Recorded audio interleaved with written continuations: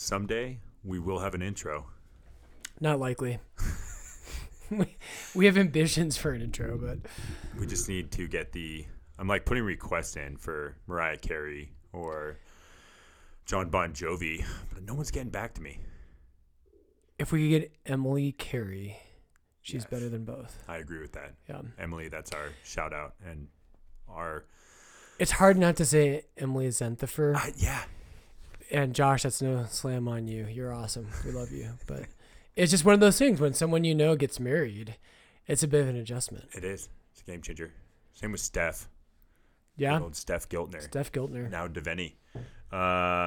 Okay, so as a reminder for people out there, we record these typically about a week in advance. And I have to ask you, we're rapidly approaching. Tomorrow is Christmas Eve service. I know I'm a little freaked out. I was going to say, that was my question. Do priests get nervous? It's a little, you know what's funny? Like, you're a Tom Brady fan. God knows why. Yeah, he's gorgeous. Yeah, I have no comment. But anyway, he's an amazing athlete. I mean, I don't like Tom Brady. He's an incredible athlete. I hate saying it. He's probably the best quarterback in NFL history. Yeah, he is. I still would fight for John Elway, but Oh, yeah. gosh. Not even in the running. Totally. No way. Top 25. But one thing about Tom Brady is he, like, under pressure was incredible. Yeah. And I'm just not. It's not good. I know. It's not a quality I like about myself. You are your harshest critic, though. I know, but I psych myself out. And so, like, Totally. Christmas every year, I think, I need to give a home run homily where all atheists fall on their knees and know they're loved and that there is a God. And then I psych myself out. And then, like, the early masses tomorrow, there's usually about 10 billion kids running around. Now, coronavirus, it'll be less, obviously. Yeah. But it's hard to preach usually at the 4:30 Mass Christmas Eve because It's just chaos. it's chaos. Yeah. Yeah. So I'm a little nervous. I'm not going to lie. Well, I've seen you just preparing like crazy, so I had to ask. And wait, take a step back. The number one argument I have for Tom Brady It wasn't about Tom Brady. is any man that can endorse UGG boots. Oh, wow. Uggs. Yeah, Uggs. He was like the main spokesperson. I didn't know that. Yeah, a few years ago now. And he was just like in all the magazines, just him wearing UGG boots back when Right. they were like fully a chick thing. And he pulled it off. Did he? And right there, it solidified. He was probably the top quarterback of all time. I don't know that I see how those things are related, but I'm not the football guy here. I'm sure my dad gets it. My That dad was where my man crush started. I will admit that much. Oh yeah, no, totally. I just did something, I think, to my headphone, but I'm okay. Anyway, yeah, Tom Brady. He's a good athlete. There he is. Apparently, No, he's good with Uggs. I think he is. It is like kind of relieving though to know that, and not to put that on you, but to know that priests do get nervous. They do. You do. Yeah. We absolutely do, and that's okay. We're Yeah, that's human. awesome. We're humans too. That's what I think so good about the podcast in and of itself, though, is I get to see a lot of things that just day in and day out being around you, that it is so refreshing to learn how human priests are. Yeah, you know and this is a good kind of transition for our topic, but the one of the words for the Pope is Pontifex Maximus, which is really what it's in Rome it was a term for the high priest, but what it really means, it literally comes from the word for bridge builder, and the idea is that a priest builds a bridge between God and man. Whoa. Which I love, and Jesus is the ultimate priest, right? Because in Christmas being this week, Jesus built a bridge between God and humanity when he became a human being, and he united those things. And so he's the true high priest. And actually, this is crazy. I didn't even plan on talking about this. St. Thomas Aquinas says that that's the moment Christ was ordained a priest, was when he became enfleshed, when he was conceived. Because that's what a priest does. A priest unites and reconciles God and man. And the only true priest is Christ. Every other priesthood is, if it's a real priesthood, is derived from him. So the moment Jesus became a priest was not when he offered himself on the cross. It wasn't at the Last Supper. It was the moment he was conceived, because he united humanity and divinity in himself. Is that cool? Oh, dude, ultimate. That's actually, I think it's really cool for us because we definitely did not plan that. But there's my homily, actually, right? That's right. It actually leads us right into it. Yeah, and I think I've always heard that too, where like the priest, you can trace, I don't know if it's necessarily genealogy, but all the way back. Yeah. So the bishops can. Okay. And it's apostolic succession is super important for Catholics, is what it's called. And what it means is that we talk about how the church is founded on the apostles. Yep. Ephesians 2 is a great reference for that. And in the book of Revelation, the heavenly Jerusalem has on the stones or inscribed the names of the 12 tribes of Israel and the 12 apostles of the Lamb. But Paul says that the church is founded on the foundation stones of the apostles and prophets, Christ Jesus himself being the cornerstone. It's Ephesians chapter 2. And all of us are kind of built into that, but it's built on the apostles. Christ founded that. And so anyway, the idea in the Catholic Church, and this is really important. If you're out there, like, not anyone can just kind of get up and be, if you tomorrow were like, you know what, I just love God, I'm just going to go offer sacrifice. You can't do that. Like, the early church understood, and the Catholic Church has always understood, that the priesthood is something that is an office, and you can't just make it up yourself. It was handed on to the apostles. They ordained successors, which are the bishops, and the bishops ordained successors, and so that's continued to our own day. And then priests are ordained as helpers to the bishops. And that's why, like, when we meet, when I meet like Protestant pastors, again, like, a lot of admiration for them, a lot of, the right caveats, and many of them are way better Christians than I am. But we don't think they're priests. We actually, because a priesthood isn't because you're good or because you know the Bible. It's because the priesthood can only come from Jesus Christ. And he gave the priesthood at the Last Supper to the apostles, who ordained successors. That happens in the New Testament. Timothy and Titus, St. Paul talks about handing on this office of the bishop. And anyway, that's I don't know how do we get on that? Well, that apostolic succession. Yeah. And priests, I had asked if priests can trace it all back, and it was more the bishops, but it is kind of fascinating because some of those pastors, especially like we've talked about in the Protestant world, whether or not they know that much scripture or any of that kind of stuff. I mean, a lot of them are just the most successful ones, in my opinion, are phenomenal on stage. Yeah. Their stage presence is through the roof. And that matters. I want to affirm that. Like, that matters. I wish more priests, and something I'm trying to work on. But priests are supposed to be bridge builders, right? Because hopefully what should happen for priests is if I'm being the person I'm meant to be, primarily I have to be in touch with God, right? And I have to have a real prayer life. I have to be a man of God who loves God, who's let his word permeate my life. But I also need to be relatable. And what should happen is people should say, I feel like I don't feel like God speaks in my life. I feel distant from God. But I understand Father Brian. Like, FB, like, I get him. Like, he speaks to me. And if he's close to God, maybe I could be close to God. And in that way, humans who are priests can become bridge builders to unite other humans to God. Well, I think it's actually a perfect segue here, because last time we had talked about, we promised we would talk about what is worship and why Mass. And using your analogy of a bridge and being a bridge builder, I feel like no matter how good a priest may be and or a pastor of a Protestant church, if you just take the two churches in general, one that's like the Walmart size, fog machines, great music, get your coffee when you show up and go sit down and enjoy the show. Great preaching. Everything about it. There's hugs when you walk in. There's a gift basket when you leave if it's your first time. So it's super welcoming. I feel like, and then you show up as a first timer to a Catholic Mass. And you and I have talked this. I mean, this is where I came and first met with you. Yeah.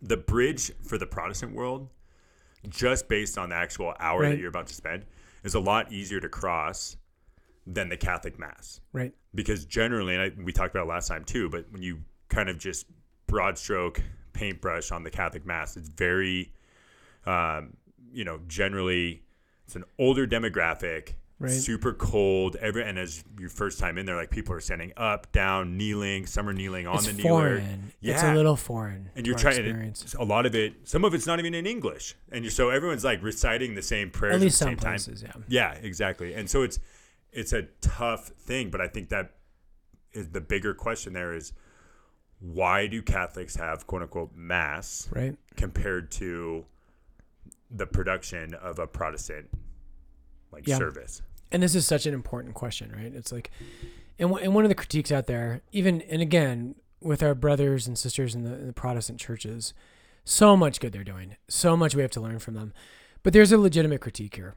And I think even pastors, I bet you they feel this, even in themselves, and even with their heart for God and these things, is that the critique of Catholicism is that we're terrible at making people welcome. We are terrible at that. And we don't do that well. But the critique of Protestantism is just too human. What they do at their services make a heck of a lot of sense in 2020 America. But there's nothing transcendent and universal about it. It, like any other century on earth, you're totally disconnected. Aside from just thinking, God loves me and I love God, something like that. And I don't mean to caricature it, but anyway, this is an important question. And I was talking to Patrick about this, and if you're out there, I think one of the things that we can help us understand how and why we worship God and what it means to worship God. A great idea to think about is giving gifts, and it's Christmas, so Perfect timing. What are you getting stuffed? Is she going to hear this? She's not going to hear this. What are you getting her for Christmas? She won't. She got a new wallet this year. A new wallet? A little fancy wallet. Is it a fancy wallet? It's okay. a fancy wallet. That's just not something I would want. It wasn't fun going to the store and buying it. I'll tell you that much. It's not. But again, it was about her. If it was me, I would have loved to get her a new TV for the living room. Yeah. And a new ESPN Plus subscription. But you've got that ESPN ringer on your phone. I do. Notifications. That's right. That's pretty good. That was actually really good. Yeah, no, and so giving a gift to someone, it's very easy to give someone a gift that you like. Right. And so I told Patrick one year at my last church, I gave the staff all CDs of Gregorian chant, which you would love. You are so selfish. Hey, I know. Hey, you would listen to it all the time. Even you probably don't even have a CD player. Honestly, it would. I would make it more of a functional gift, probably as like a coffee mug coaster. Like a coaster. Yeah. That would have been perfect. Yeah. That's totally very functional. But we've all done that where we give gifts to people that is just kind of what we want. And there's a good intention usually there. Yeah. But a really good gift giver, it sounds like you think about what the other person wants. And so the first point I think about worshiping God is that what people hear all the time is, I like this service. I didn't like this service. I connected with that worship leader. I connected with that pastor. And the point that I want to get at is that when we enter into worship, what the Bible teaches, and this goes all the way back to the book of Exodus at least, but it's a central point of Exodus, and it's absolutely central to the New Testament, is that worship is about what God has to teach us how to worship. We don't get to just be like, hey, you know what? And if I got to choose, I always joke about this. If I got to choose how to worship God, now I'm as a priest, I'd probably still keep it the same because I love the Mass. But before I was a priest, I'd be like, dude, let's go get some guitars and hopefully some like cute girls that can sing well and a zip line, and let's go to the mountains, and not to caricature it too much, but hey, I love God. Let's go do something fun and let's have a great time. Let's feel great. And the thing is that what the Bible teaches us is that we don't know how to worship God. When Moses and Aaron go to Pharaoh in the book of Exodus, and everybody thinks the point of the Exodus is just to free them from physical slavery. And that's secondarily true, but they don't ask for that. When they go to Pharaoh, they don't say, hey, let my people leave permanently. They don't ask that. They say, let us go learn how to worship God. And Pharaoh, at one point, they ask Pharaoh, and he says, okay, because Pharaoh, they're in this negotiating process. We don't need to go too deep into it. But Pharaoh says, okay, well, you can go, this is after one of the plagues, but you can't take animals. And Moses says, no, we have to take all of our animals because we don't know what kind of sacrifices we are to make. Ooh. They have to learn how to worship God. And when they arrive at Mount Sinai in Exodus 19, and they get the 10 Commandments, and then they get liturgy. And the Catholic Church's point is that the liturgy doesn't belong to me. And this is, I mean, this is a good time to hit it right here, is that the reason, like, yeah, you go to Mass and you can feel disconnected. And, okay, sit, stand, kneel. The words are always the same. There's no fog machine. We don't have electric guitar. You know, there's probably some parishes out there that do. Have you seen it? I did. Well, I saw it on a men's retreat. Oh, yeah, of course. But the point, though, is that the worship of God, and this is the real Catholic point, and maybe sometime we'll do a longer podcast on this, but what the early Christians believed, that what it really means to worship God, the true worship of God, is what happened on the cross. The true worship of the Father was when Jesus Christ gave his life in obedience and love to the Father, perfect love, perfect obedience. He gave himself over to God the Father and died on the cross. And at the Last Supper, this is too deep, but at the Last Supper, Jesus connects the Eucharist with his death on the cross. That's probably for another time. But that's my point is, like, I'm glad you liked the sermon and you felt good. And maybe, and I don't want to downplay that. That's important. But the true worship of God is not a time that you felt pierced to the heart and you felt great. The true worship of God was the offering of Jesus Christ once for all on the cross. That's the worship of God. And what Catholics believe, and most Catholics don't know this is part of the problem, but what Catholics believe and always have, and when you study the earliest Christians, they all believe this, is that when we go to Mass, the one sacrifice of Christ is offered mystically, and it's made mystically present to all of us. So in other words, Jesus is not crucified again. That only happened once, and it will only happen once, period. But we believe when we go to Mass that mystically and supernaturally that we are made present, or the cross is made present to us. And there's a mystical thing that happens that we're actually at the moment where Jesus surrenders his life to the Father. And last line, then I'll turn over to you. But the last line I would say with this is, in the Catholics, if you go to Mass, you know this, there's a line that says, through him, with him, and in him. O God, Almighty Father, in the unity of the Holy Spirit, all glory and honor is yours forever and ever.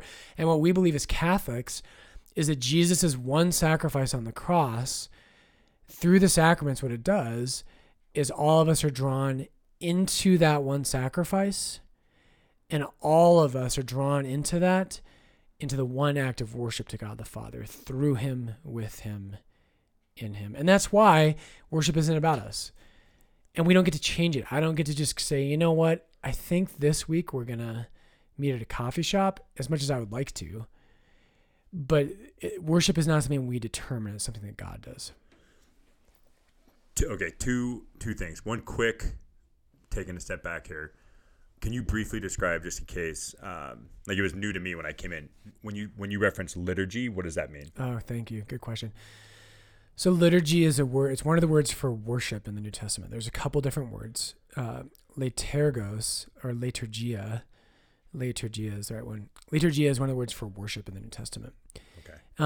So it's one word that just means worship, but if you really break it down, it means the work of the people, but that's a longer story.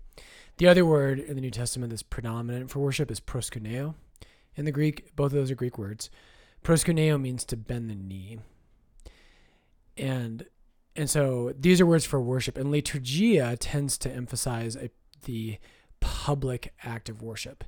It's not just that I love God in my heart, which matters, by the way. That massively matters. And if you go to the public aspect, if you're just doing the thing, you go to church on Sunday, but your heart's not changed, something's missing there. But if you just feel good in your heart about God, I hate to break it to you, you're a creature. Like, we need something more. If we're going to touch God, he's so far beyond us. We actually need him to give us the means to do that. And so liturgia is more about the divinely instituted public thing where we all come together. And it's complemented by, in my own life, like, yeah, I love singing to God. I love singing with praise and worship music. I love reading scripture. I love telling him that I love him. And those things have a definitive place. But the central thing is not what we do, it's what Christ does. Is that why we genuflect when we come in? When you reference bend the knee? Yeah, so I think that's just a natural human gesture. So proskuneo is the Greek word that means to bend your knee, but it means to worship. Okay. And if you think about it, right, like it's a gesture that signifies being submissive. I submit to something greater than myself. So I think that's interesting. We've kind of joked about it, but for my own, like, not to categorize any sort of church in a certain way, but for my own story, and I know we've kind of touched on it before, but I mean, when you say have a heart for God, and that's what you get kind of in the service with all of the things that are encompassed and very much of the Protestant world, that totally filled and started to build my relationship with Jesus. Right. Yeah, which was and that's phenomenal. Awesome. It was like my heart was on fire.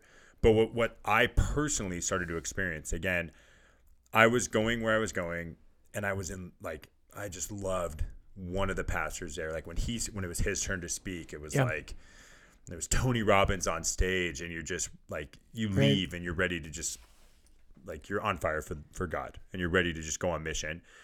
But then what would happen, and you'd feel so ramped up for it, but then all of a sudden, if it was a different pastor or a guest or something that wasn't the same excitement, I then would have to go home and be like, oh, what? Like, it was like motivation where you like have to go find another video to watch to like fill your heart with it.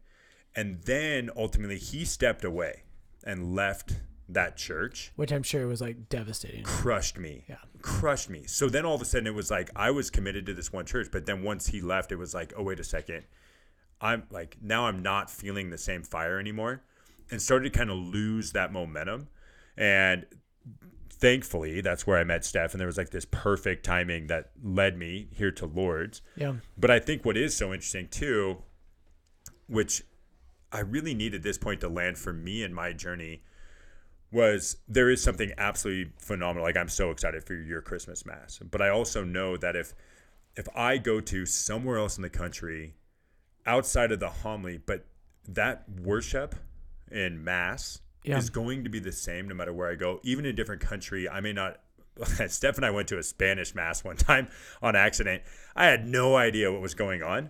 Right. Like, I couldn't understand it, but at least my heart could prepare and still get to that same spot, which I think is so awesome. And you touched on that earlier of we have 2,000 years of tradition and surviving time versus the cookies and the coffee and the fog machines and the zip line. All that it is. I mean, that is Hollywood's finest. Right. But it's not. That is always going to have to evolve. Kind of like marketing, kind of like any sort of like cinematography, anything entertainment wise has to evolve. Otherwise, boom, it's going to be done for. Right. And that's what I think is so fascinating about the Catholic Church, that it hasn't. And it's transcendent, right? Like, correct. There's something that's like, and it's beautiful. Rich Mullins, who is and he's thought of by a lot of people as the one who started modern Christian music, which probably a lot of people hate him for that. But he's the one who had his most famous song is Our God is an Awesome God. Oh yeah. I think that's his worst song. I don't like that song. Wow. But he's someone who had a pretty amazing life. But anyway, this is debated, but certain people have come out and testified that when he died in a car wreck in like I don't know, maybe early 90s, somewhere in that range. But when he died, there's people who have come out and said he was in RCIA. He was becoming Catholic. Oh, wow. But one of the things he talks about in one of his interviews is Rich Mullins talks about how when I go to church on Sunday, it's not just like I feel great, but it's like, wow, you know what? Augustine did the same thing in the 4th century. So cool. Yeah. And when you're Catholic, like this is what so many Protestants don't understand about liturgy. But it goes back to, I think the grounding point is what we've already said, is that the worship of God, liturgy, liturgia, is not something I do. It's something I'm drawn into by Christ. It's something that he does. And I was looking at the passage really quick. And so in Exodus, there's a couple places, but when Moses builds the tabernacle, which is like the portable temple in the wilderness, God tells him, it's not just like, hey, like, well, try this, check this one out.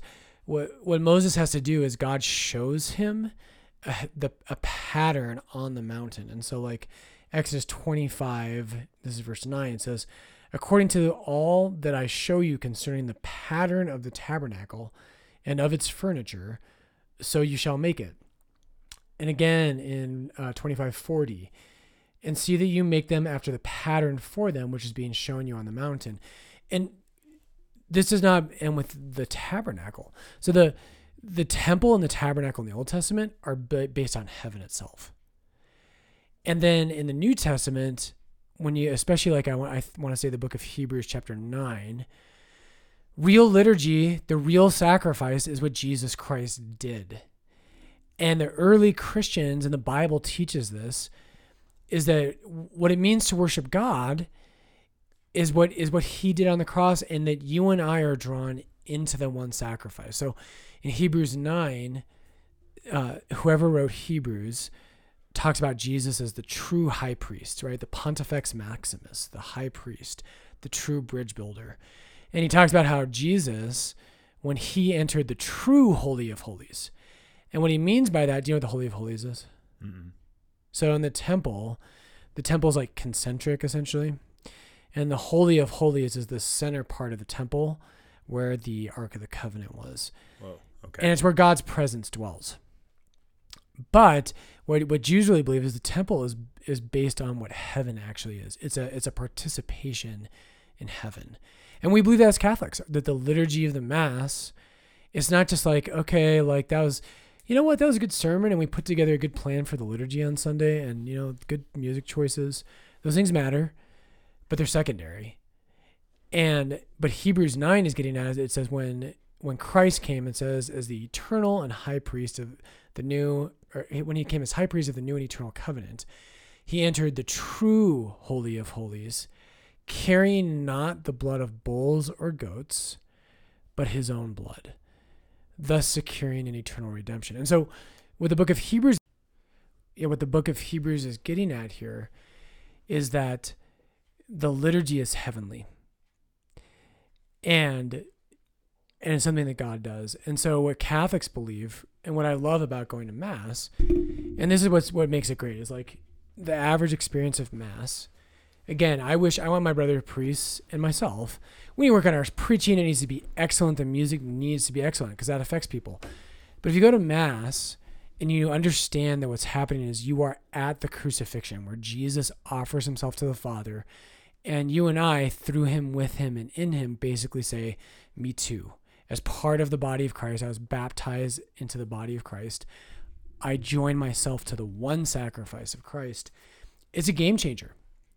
And you go from watching something happening up there and being passive to being active, to like, Lord, I'm praying right now actively in my heart, soul, and my mind, and I choose to offer my life along with Christ. And when you do that, it will change the way you go to Mass. It will revolutionize it. And it makes you step outside yourself, right? The service should speak to us, and it should make us feel like we are loved and all those things. And that's good. And we should be inspired, and priests need to do it, but it's secondary to what Christ does. And so if in the Catholic liturgy, which is divinely instituted, it's given to us by Christ, and the early Christians, this is how they understand all of this ancient stuff. They understand that if you have a great preacher, that's really good, but if you don't, it's still the one objective sacrifice. Do you think when you think about it from we were given the 10 Commandments and the liturgy. Yeah. That sometimes, though, the Catholic Church can focus too much on some of the details of the liturgy, like as far as like, Right. you know, you and I have joked about it, but I've been critiqued before about some of my wardrobe at Mass or certain things that, like, you know, very much like my mom grew up in that world in the 50s and 60s. Well, not necessarily the 50s, she'd kill me. But the 60s or 70s, that it was like, you know, the nun with the ruler and the slap on the hand and all that stuff. Or if, you know, if you're not in their suit and tie, you could be critiqued a certain way. So I feel like that's where on the opposite side, where all of a sudden the bridge that we talked about becomes super attractive from the Protestant world, where we kind of lose that. And you're saying this, but can we overcorrect too much and only focus on certain aspects of the liturgy? I think that's so true. And it's funny. I feel that critique on that side too. And I feel like I'm sometimes fighting that battle in the church of, like, we used to call it majoring in the minors. Totally. And people, and no one would ever say it like outright, but sometimes people just get obsessed with these weird things. And the liturgy itself matters, but you know, people can get obsessed with, like, I mean, well, I'll tell you, communion like, the one, patterns and, like, I don't know. the one that I think you saved me from when I got confirmed, and I started, I don't know if it's the athlete in me or I hate the gray zone, so I love to live in black and white. Yeah. And I started to become very obsessed with, okay, when I come in, you genuflect with your right knee. Then you go in, you sit down. Like, everything I wanted to do had to be by the book, perfect. Right. And when I came up to you, and I'll never forget this, I was like, so, if, like, is it with the right or left knee? And you slowly walked me off that cliff of, and I'll let you kind of explain that if I asked you that right now. You'd make me do that now, too. Well, no, I mean, but I really actually appreciated it, because I was definitely, I was carrying around all these rules and what you can and cannot do, venial versus mortal sin. Like, I started to become super obsessed with it.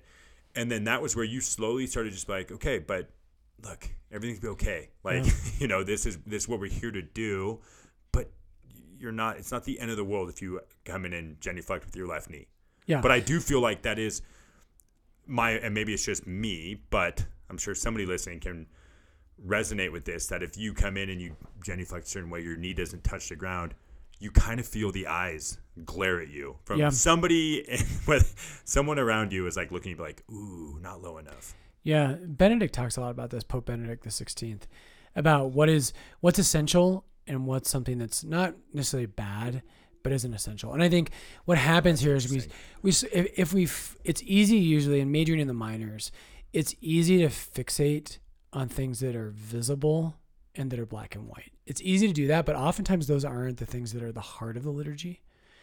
And so, but what happens is maybe people are right about it. You know, it's kind of like the example I'll use with people sometimes is there's a hierarchy in the church's teaching on these things. So with your car, you have a really cool masculine Jeep, right? There's a lot of things that are true about your car. There's a lot of things. So it's true that you should put oil in your car and gas. It's true you need windshield wiper fluid, which I'm just about out of right now. It's true that you should clean your floor mats and whatever. You go on and on and on. But some of those things are more important than others. Totally. And someone who fixates on, you know, having a spotless interior to their car, it's not that they're doing something wrong, but the emphasis is in the wrong place. And I will say, this is just me. This is not the Catholic Church. But I think that's happening right now in a lot of places in Catholicism. And I think it's a danger out there that people aren't wrong. You know, when someone says, hey, Father Brian, we need communion patents, I don't dislike communion patents, but the reason we don't have them at Lourdes, and if you don't know what that is, it's a little gold plate that a server would hold. So if a piece of the Eucharist falls, out of reverence, it's caught. And that's not a bad thing. That's people trying to love Jesus in the Eucharist. I love that. I love that you love Jesus in the Eucharist, but I don't think that's what Christianity is about. The way that we love Jesus in the Eucharist isn't like Jesus poured out his blood on the earth. He poured it out. Now, we shouldn't be reckless. We should be careful, but he poured out his life on the earth. He poured out his body. He was reckless with his love. And the way that we love him and the way that we live the right way and honor him is through faith, hope, and love. It's through, and people say, well, you can do both. You can have communion patents and really love. And I'm like, yeah, that's true. But there is a danger that you can overemphasize these things where Christianity, and I think this is what happened, why the 60s, the church went so crazy, is because I think previous to that, people were emphasizing these things to such a degree that it became just about that. Does that make sense? 100%. Like, as you're saying that, I'm thinking to myself, of like, we've all been, I would assume we've all been in the circumstance where you get in someone's car and it's like, you have your standard car, to your point. Like, there's certain things that are super important. Yeah. And someone may have the fluffy thing around the steering wheel and like all the like bells What and color whistles. is yours? Is that, is it pink or blue? This month it's pink. Okay. Yeah, it was the third week of Advent, so I went pink. No, but and they do all the bells and whistles, so it's nice and fluffy, and you're like, oh, I want to get in there. But it didn't make anything else better. But then on the flip side, where you've gone in the car and someone is super aggressive about like, are your feet dirty because you're gonna get dirt on my plastic floor mats? Yeah. And you're like, dude, I'm never getting in your car again. That was the worst car ride of my entire life. Right. And I think that's what we have to be careful with. To your point about the communion patents or genuflecting with certain knee and any of that kind of stuff, where it becomes super critical. I hate overusing the word unwelcoming, but it's very easy to be like, whoa, like if you don't someone's not taking the time with you through the journey to understand why everything is so reverent, you then start to lose the desire to even want to understand, because now all of a sudden you're super standoffish. Yeah, and there's the Protestants harp on this, and they're not wrong. Like, they're not wrong. I mean, I think there's the objective and there's the subjective. Mm-hmm. And Catholics have a danger of overemphasizing the objective. Protestants have a danger of overemphasizing the subjective. I feel like the Protestant would be like the fluffy steering wheel. Right. And the Catholics got like this amazing engine, but their car is a total piece on the inside. And like, but with like all the strict, like, but do not put your foot on my dashboard. Oh yeah, totally. Totally. No, but I think trying to find that balance, because otherwise you can end up in either camp. Yeah, we got to bring those things together, right? Yeah. This is what Christ did on the cross. And so I think of your example of dressing nice at Mass. I think people should dress nice for Mass. I do. Yeah. I also don't think it's what Christianity is about. And I don't think it's a big deal. I think usually when we dress nicer for things, it communicates that it's something that matters. Totally. But at the same time, I'm like, there's a danger there. There's a danger of like, Jesus, you're not a good Christian. You are not a good Christian because you dress nice. You're not a good Christian because you showed up to Mass on time. You're a good Christian if you love God with your heart, all your heart, your mind, your soul, and your strength, and you love your neighbor as yourself. That's what it means to be a good Christian. But we've got to be careful of these things. They're not, and this is so tricky. Jesus talks about this all over the New Testament, but it's easy to focus on the external black and white stuff. So Paul, for instance, he's going to talk in Romans 2 and 2 Corinthians 3. I feel like those have come up a couple times already in our podcast, those chapters. But he's going to talk about like circumcision. And this goes all the way back to Deuteronomy, I think chapter 10. But it certainly is Ezekiel 37 and Jeremiah 31.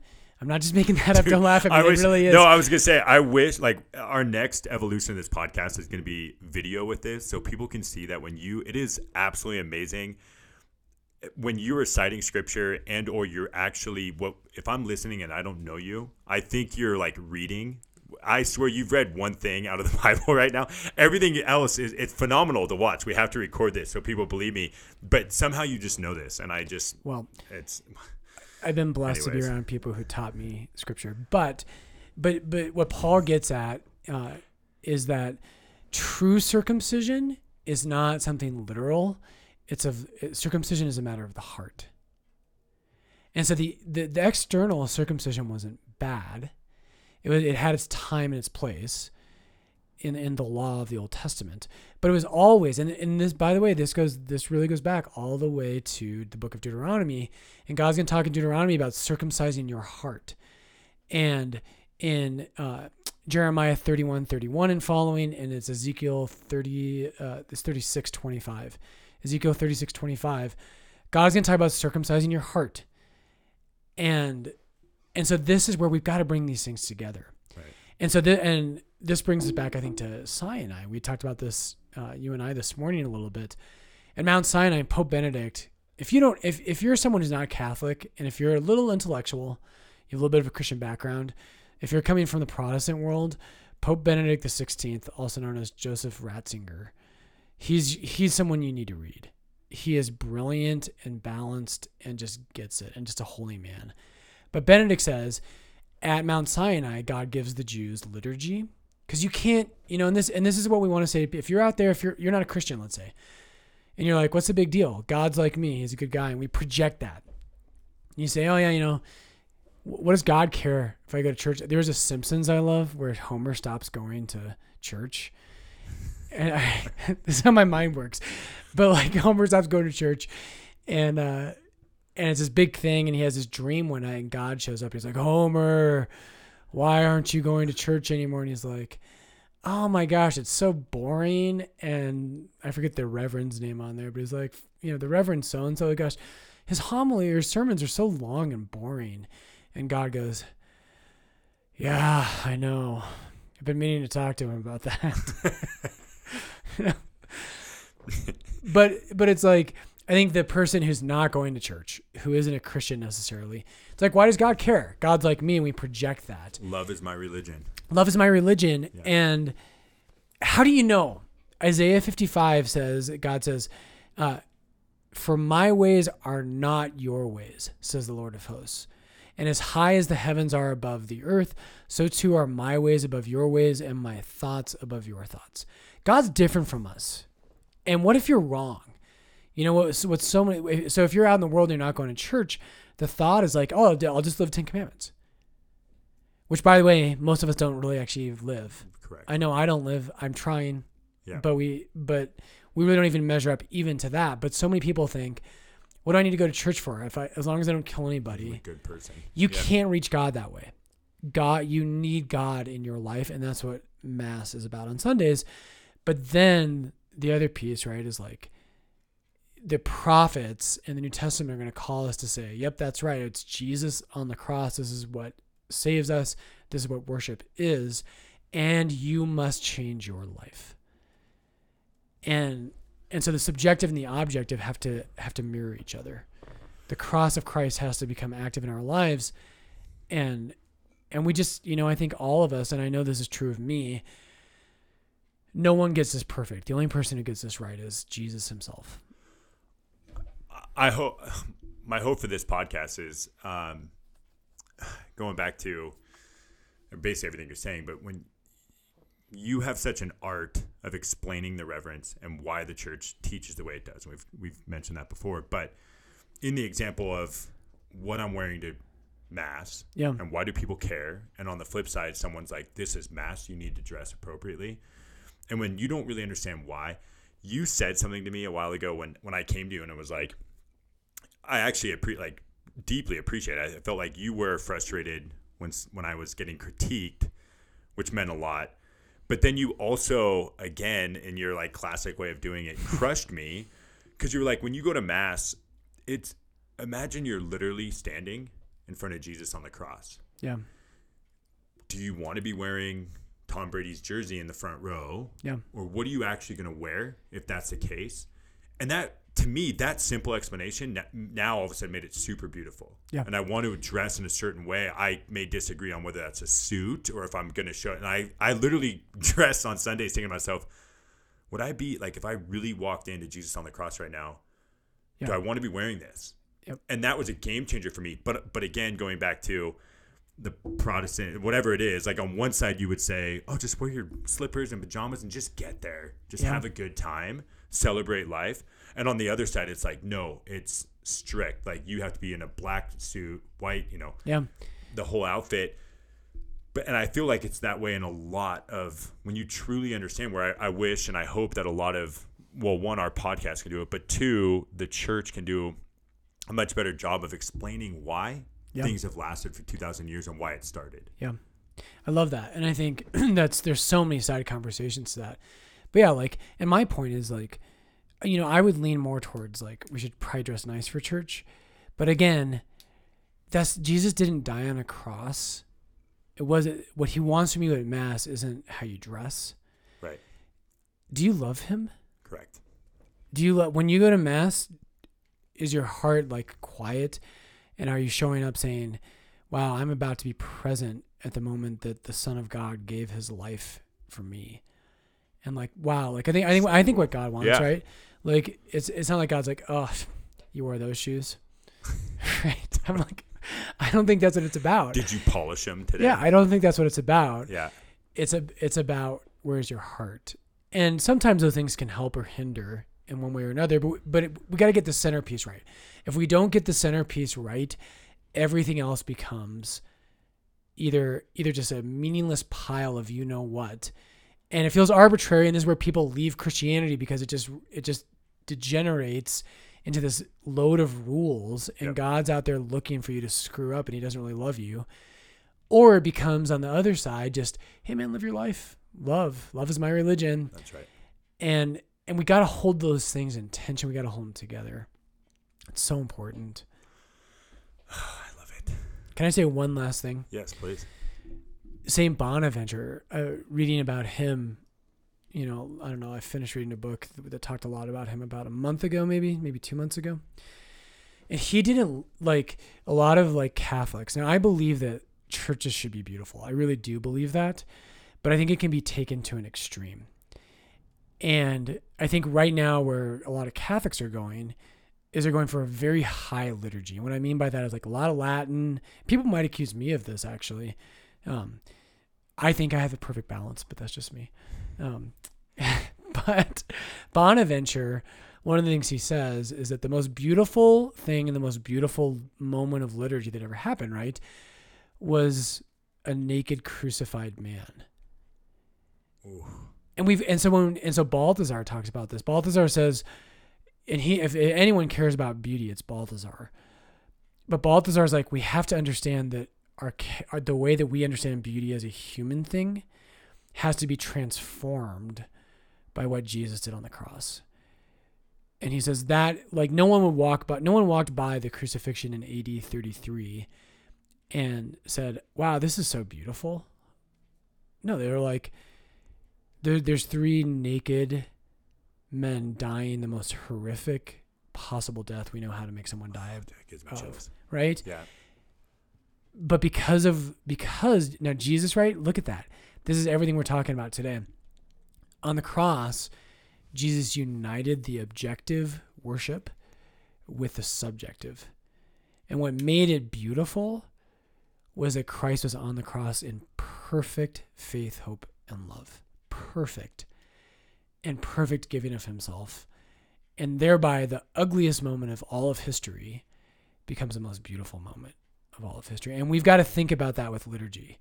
The answer is not just more gold in the liturgy. It is not just, Gregorian chant, as much as I love it.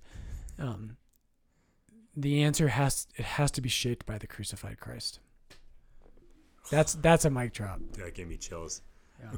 Okay, so the last question I have for you is, if you're someone, any advice on if you're someone that as you're listening to this, you are kind of like, man, maybe I am one way or the other, and you're going to Mass and you can't control a lot of the external things, what somebody else is thinking or what you're thinking someone else is thinking, or what the Mass may, whatever it is. What can you do when you walk through the doors and enter into church and try to get yourself to be in that balance that you're talking, subjective and objective? Like, how can you yourself start to kind of focus on that? Yeah, it's tough. I mean, I think even just asking that question is a huge first step.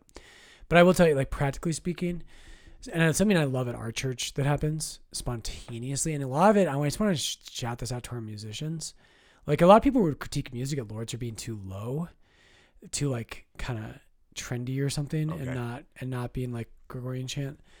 But I do want to give a shout out to our musicians in general. Our musicians are phenomenal, and they make you want to pray. Totally. And I think sometimes people who love high liturgy, I love high liturgy as well, but there's something about speaking to people where they're at. And our musicians, I think, do that phenomenally well. Okay, but my point is this. You want to grow in this and understanding how to bring the subjective and the objective together.